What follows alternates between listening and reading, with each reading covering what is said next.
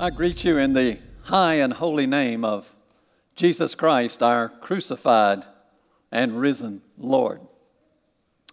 My goodness, you saints must have a lot of Baptist in you because you're not letting a little water stop you. And I greet all you Methodists who are worshiping online with us today. The last few Sundays, we've considered how to build a foundation for life, comparing the building of a life to the building of a house. And several weeks ago, Jeff reminded us that the house must have a great cornerstone, and Jesus is the perfect one. And then last week, we were taught that the framework of the house is more important than the furnishings. And today we are going to consider what Jesus meant when he urged us to build our houses on the second mile. And our scripture is Matthew 5, verses 38 through 42. And if you're able, I invite you to stand for the reading of God's holy and inerrant word. Jesus said, "You have heard that it was said, eye for eye, tooth for tooth. But I tell you, do not resist an evil person. If anyone slaps you on the right cheek, turn to them the other cheek also. And if anyone wants to sue you and take your shirt or tunic, hand over your coat or cloak as well. If anyone forces you to go 1 mile, go with them 2 miles. Give to the one who asks you, and do not turn away from the one who wants to borrow from you." This is the word of God for the people of God. Thanks be to God. Please be seated and let us pray.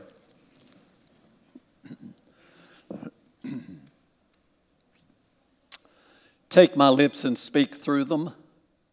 Take our thoughts and think through them. Take our hearts and set them on fire with love for you. Unless you speak, nothing of significance will be spoken. Give us your word, Lord Jesus. Amen. The late motion picture executive Louis B. Mayer, founder of Metro-Goldwyn-Mayer, used to tell about an experience he had as a boy. One day he got into a fight with another kid and he lost the fight. And when he got home, his mother began to bathe his black eye. And all the time, Louis was telling her that the fight was all the other kid's fault. And he told her all the awful things about this boy that he had to fight with. His mother said nothing. But when she finished working on his eye, she took him out into the backyard. And just beyond their backyard were some specially situated hills that created a marvelous echo effect. So his mother said, "Louis, shout loudly every bad thing you can think about that kid who you had a fight with." And Louis was gladly willing to do it, and he let it roll. And back it came from those hills with the echo effect. And after he had finished, then his mother said, "Now I want you to shout, 'God bless you.'" Well, Louis didn't want to do that, but he did anyway. And sure enough, those blessed words came rolling back to him, "God bless you." And Louis B. Mayer says that he never forgot that experience because it taught him what you send out will always come back. Now, Jesus taught a similar lesson in our scripture for the morning. This is part of Jesus' famous Sermon on the Mount. And the last part of it, the last part of chapter 5 in Matthew's Gospel, is the most radical part. It deals with the way we treat people who are difficult, people who oppose us, dislike us, maybe even hate us. Jesus gave us specific directions for how to deal with them. Now, for 1,000 years, the Jews had followed Moses' direction, found in Exodus chapter 21, verse 23. We know it is eye for eye, tooth for tooth. It reads, if there is a serious injury, you are to take life for life, eye for eye, tooth for tooth, hand for hand, burn for burn, wound for wound, bruise for bruise. That is simply called revenge. And it's still pretty popular today. You see it sometimes in sports. In baseball, there is such a thing called as a brushback pitch. And a brushback pitch is when the pitcher throws a 90-mile-an-hour fastball at the batter, forcing him to back out of the batter's box because the pitcher doesn't want him to settle in to the batter's box and be ready to pick out a good pitch to hit. But as soon as that brushback pitch is thrown, as soon as there's a change in sides and another pitcher comes to the mound, it is expected that he will throw a second brushback pitch just to retaliate, just simple revenge, and then usually the fight breaks out. But in our scripture for the morning, Jesus replaced Moses' guidance with a more divine model.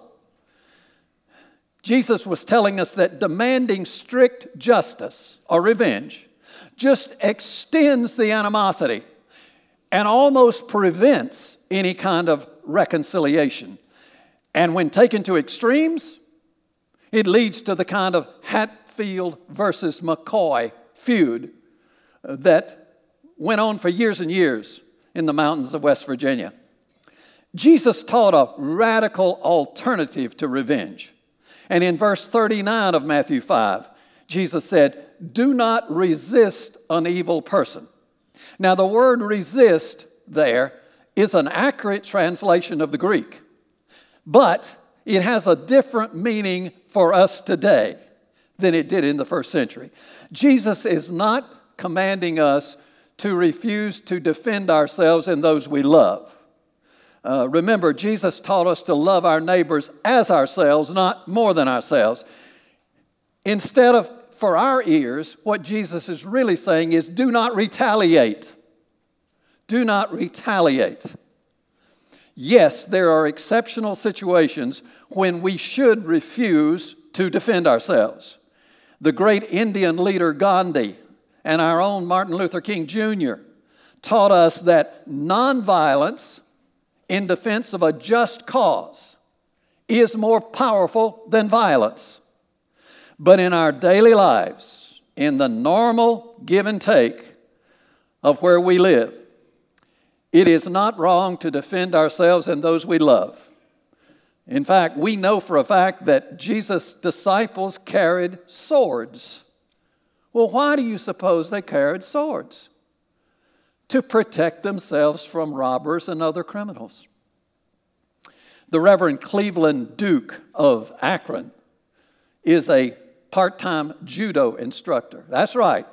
A pastor is a part-time judo instructor. And this is what he tells his students.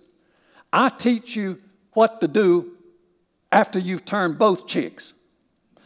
Jesus was saying, protect yourselves and those we love. And those you love, but don't retaliate.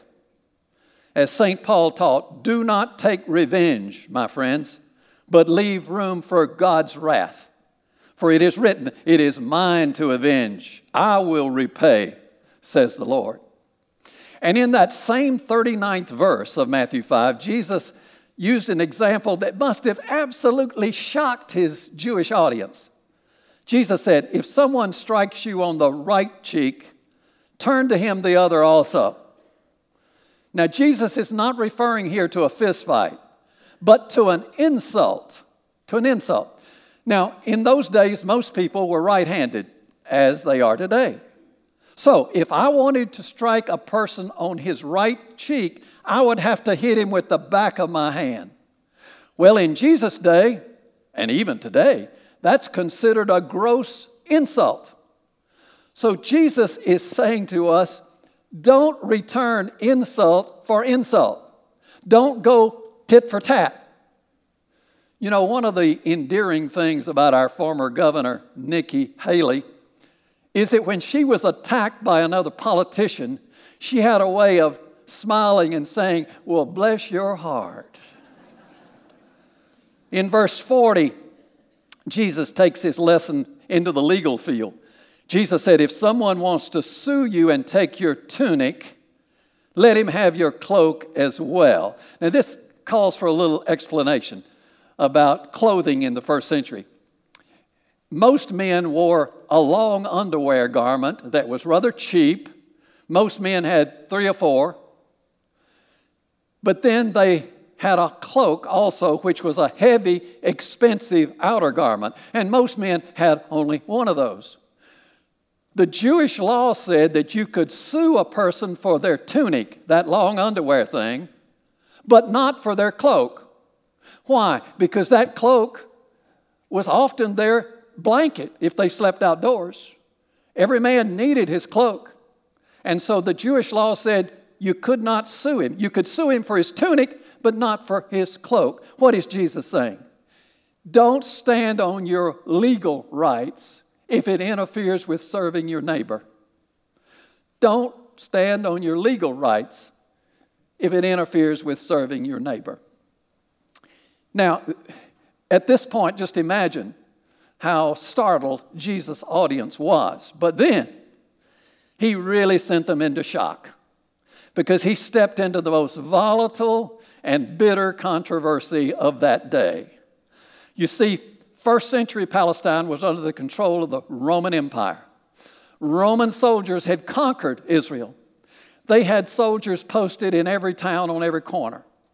And there was a Roman law that said if a soldier tapped you on the shoulder, he could force you to carry his load, his military pack, whatever he had, his burden. He could force you to carry it up to 1 mile, 1,000 paces. Now, the Jews hated this law. It made them feel like slaves before the Romans. And just imagine some proud Jew. Roman soldier taps him on the shoulder, hands him his military gear, says, carry this. And just imagine this proud Jew counting out loud those 1,000 paces. And when he gets to 1,000, throwing the pack on the ground and stalking off in anger. Jesus said, don't react that way. Don't react that way. Instead, surprise that Roman soldier. Say, would you like for me to carry it farther? Now, just imagine the groans that elicited from Jesus' Jewish audience. What was Jesus telling us? Life has a way of laying obligations on us, and some of them are irksome, difficult, hurtful, costly.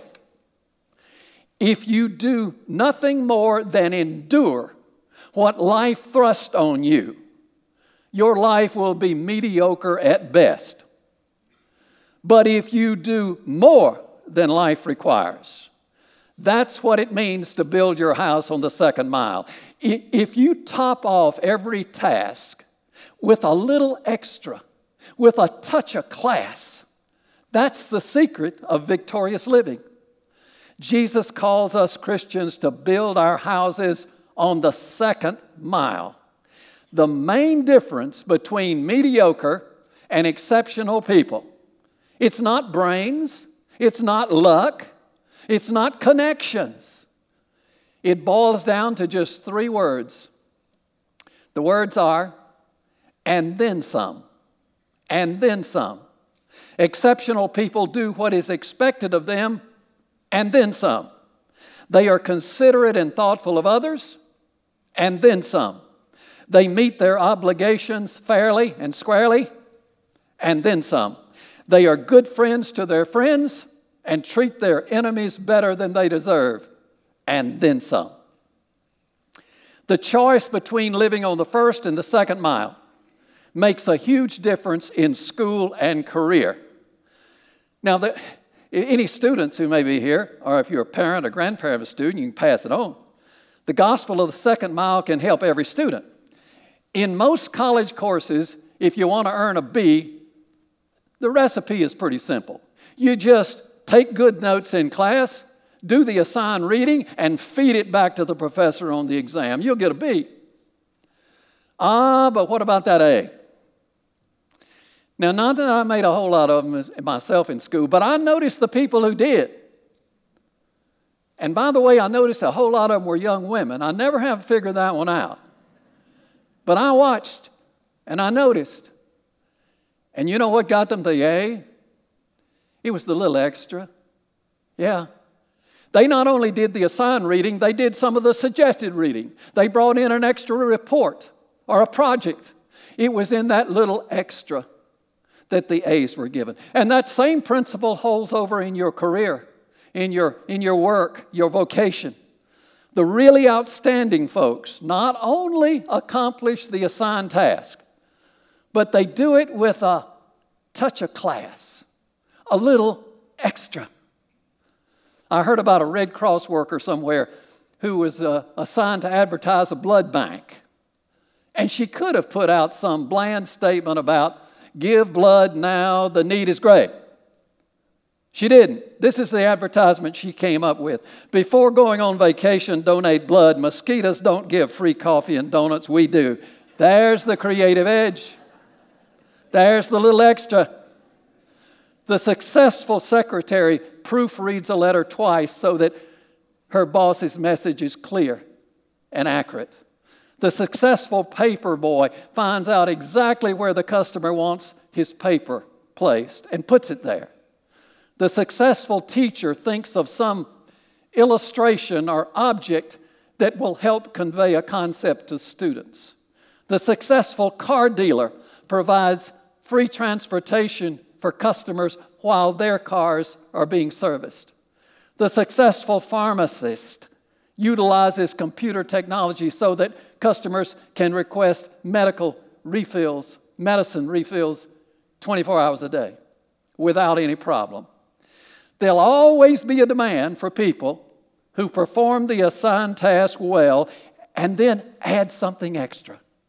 They live on the second mile. Now, the gospel of the second mile also applies to marriage. Don't let anybody tell you that marriage is a 50-50 proposition. It's not. Those who believe it is end up standing on different sides of the 50-yard line, squabbling about who's going to apologize first. No, marriage is a 75-75 proposition. Each one has to go 75% of the way. And it's in that blessed overlap that the great marriages are made. Let me ask you, married couples, honest question. Have you ever given the other, your spouse, the silent treatment? Now, if you say no, I'm going to remind you of my sermon on lying that I gave some time back. All of us have done that. It's so silly and so useless. Even a fairly mature sixth grader would call it childish. And what does it accomplish? Nothing, except steal a couple of days of good life from us. When a marriage is built on the second mile, the husband brings home some roses for his wife when there's no occasion at all. The wife sticks a love note in his coat or briefcase that he'll discover during the day. The husband and wife have regular date nights years after they married. Each one is willing to visit the in-laws because that's a sign of love for the spouse. Phones are turned off during meal times so that they can concentrate on each other. And before they go to sleep at night, they pray together and they kiss each other and say, I love you. That's what marriage looks like on the second mile. Now, we've talked about the second mile in school, career, marriage. Now let's take it where it becomes more difficult. Standing up for Christ in a secular culture. It was back in the 1960s when God got demoted in America. Gradually, God's standards got replaced by secular standards. We Christians were told, if you want to talk about your faith, do it at home or in church, but out in the public sector, be quiet. Don't take your faith into public schools or the public square because it might offend somebody. Oh, we kept our motto on our money, in God we trust, but the courts told us that was simply ceremonial, a relic of the past, and meant nothing. God's leadership in the culture was replaced by high finance, big government, the arts, and entertainment. And the seeds planted in the 1960s produced noxious, poisonous weeds that have been growing, sprouting ever since in the form of crime and violence, sexual degeneracy, and abortion. In the words of Judge Robert Bork, America has been slouching toward Gomorrah. Visit any major city in America, and you'll see the victims of Gomorrah living in tents amid their own filth, looking for the next dope. Today in America, much of the bitter culture war that you encounter on TV, Twitter, Facebook, is really a battle between secular and biblical standards. How can we be faithful to God's truth without being obnoxious? How can we be bold for Christ without being a jerk? How can we speak the truth in love? Today, most movies blaspheme God's holy name. And when we buy an admission ticket, we support it. Obscenities are increasingly accepted on most TV programs. In this culture, how can a Christian truly represent Christ? We dare not be intimidated into silence. It would be cowardly to hide our witness for fear of being shunned or canceled or criticized. Jesus, after all, called us the light of the earth. And he said, "Let your light shine before men." How can we do that in a secular culture like this? Recently, I was playing golf with a Christian friend, and as we rode along together in the golf cart, he said, "Brother Bill, I got a problem." He said, "I have this golfing companion, this friend. Our games are rather similar. We enjoy competing against each other. The problem is, he uses profanity continually, curses in God's name, and it grates on my very soul. And I don't know what to do about it. I hate to break up our friendship, but I don't believe I can keep playing with this guy if he keeps doing that." He said, "I don't think he means anything by it. I think it's just a bad habit. But I don't know what to do about it." I said, "Brother, I got a suggestion. I don't think it's original with me, but I'll pass it on to you." I said, "The next time you and this friend are together in a golf cart and he profanes God's holy name, turn to him and say, 'If you knew how much God loves you, you could not use his name that way.'" Notice that statement lifts up the love of God, but does not criticize or condescend to the other person. If you knew how much God loves you, you could not use his name that way. And you're welcome to write that down and use it if God gives you a chance. If you knew how much God loves you, you could not use his name that way. Our strategy begins by regarding our secular opponent as a potential friend, not an enemy, because God loves him too. We must be willing to listen carefully and respectfully, even to opinions that offend us. We must learn to speak without anger, to discuss rather than argue, and our truth must be clearly anchored to this book, not to our opinions. Only if it's attached to this book is it truly the truth. And if the discussion gets heated, and you can tell it's headed toward an argument, we've got to learn to say, "My brother, I respect your opinion, but we're just going to have to agree to disagree. Those who build their house on the second mile choose love over hate. They cannot betray God's truth, but neither can they fail to love. Why do we choose to build our houses on the second mile? It's not to make us look good. It is not to be successful or make money or win public approval.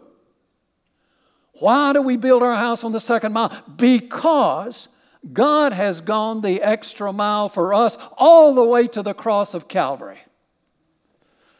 We've been loved and forgiven extravagantly. And our gratitude must be extravagant too, and we must pass it on to all. Many years ago, the actor and comedian Eddie Cantor was growing up on the lower east side of New York City. And in order to earn a little extra money, he would run errands for the housewives who lived in his tenement building. And the housewives would often send him to a particular grocery store 10 blocks away, even though there were larger grocery stores closer. And so one day, Eddie decided to go to one of the closer stores. But as soon as he got back, the housewife who sent him noticed he had not gone where she had instructed, and she scolded him because of it. So, next time Eddie went to that one 10 blocks away, he decided to see what was so special about that grocery store. And all he could discover was the grocer made a lot of mistakes. When the order called for 12 rolls, he gave 13. When the order called for 6 bananas, he would put in a 7th at no extra charge. And so with boyish pride, Eddie Cantor said to the grocer, "You're making a lot of mistakes." And the grocer replied, "Son, those aren't mistakes. It never hurts to give a little extra." If that philosophy dictates your lifestyle, you're living on the second mile. What a great place to build your house. In the name of the Father, and of the Son, and of the Holy Spirit. Amen. Let us pray. Lord Jesus, show us how to build our houses on that blessed second mile. Not so that we can look good or be successful, but so that you will be glorified. Fill our hearts with so much of your grace that it will overflow and touch someone who needs it. This we ask in the name that is above every name, even Jesus Christ our Lord. Amen.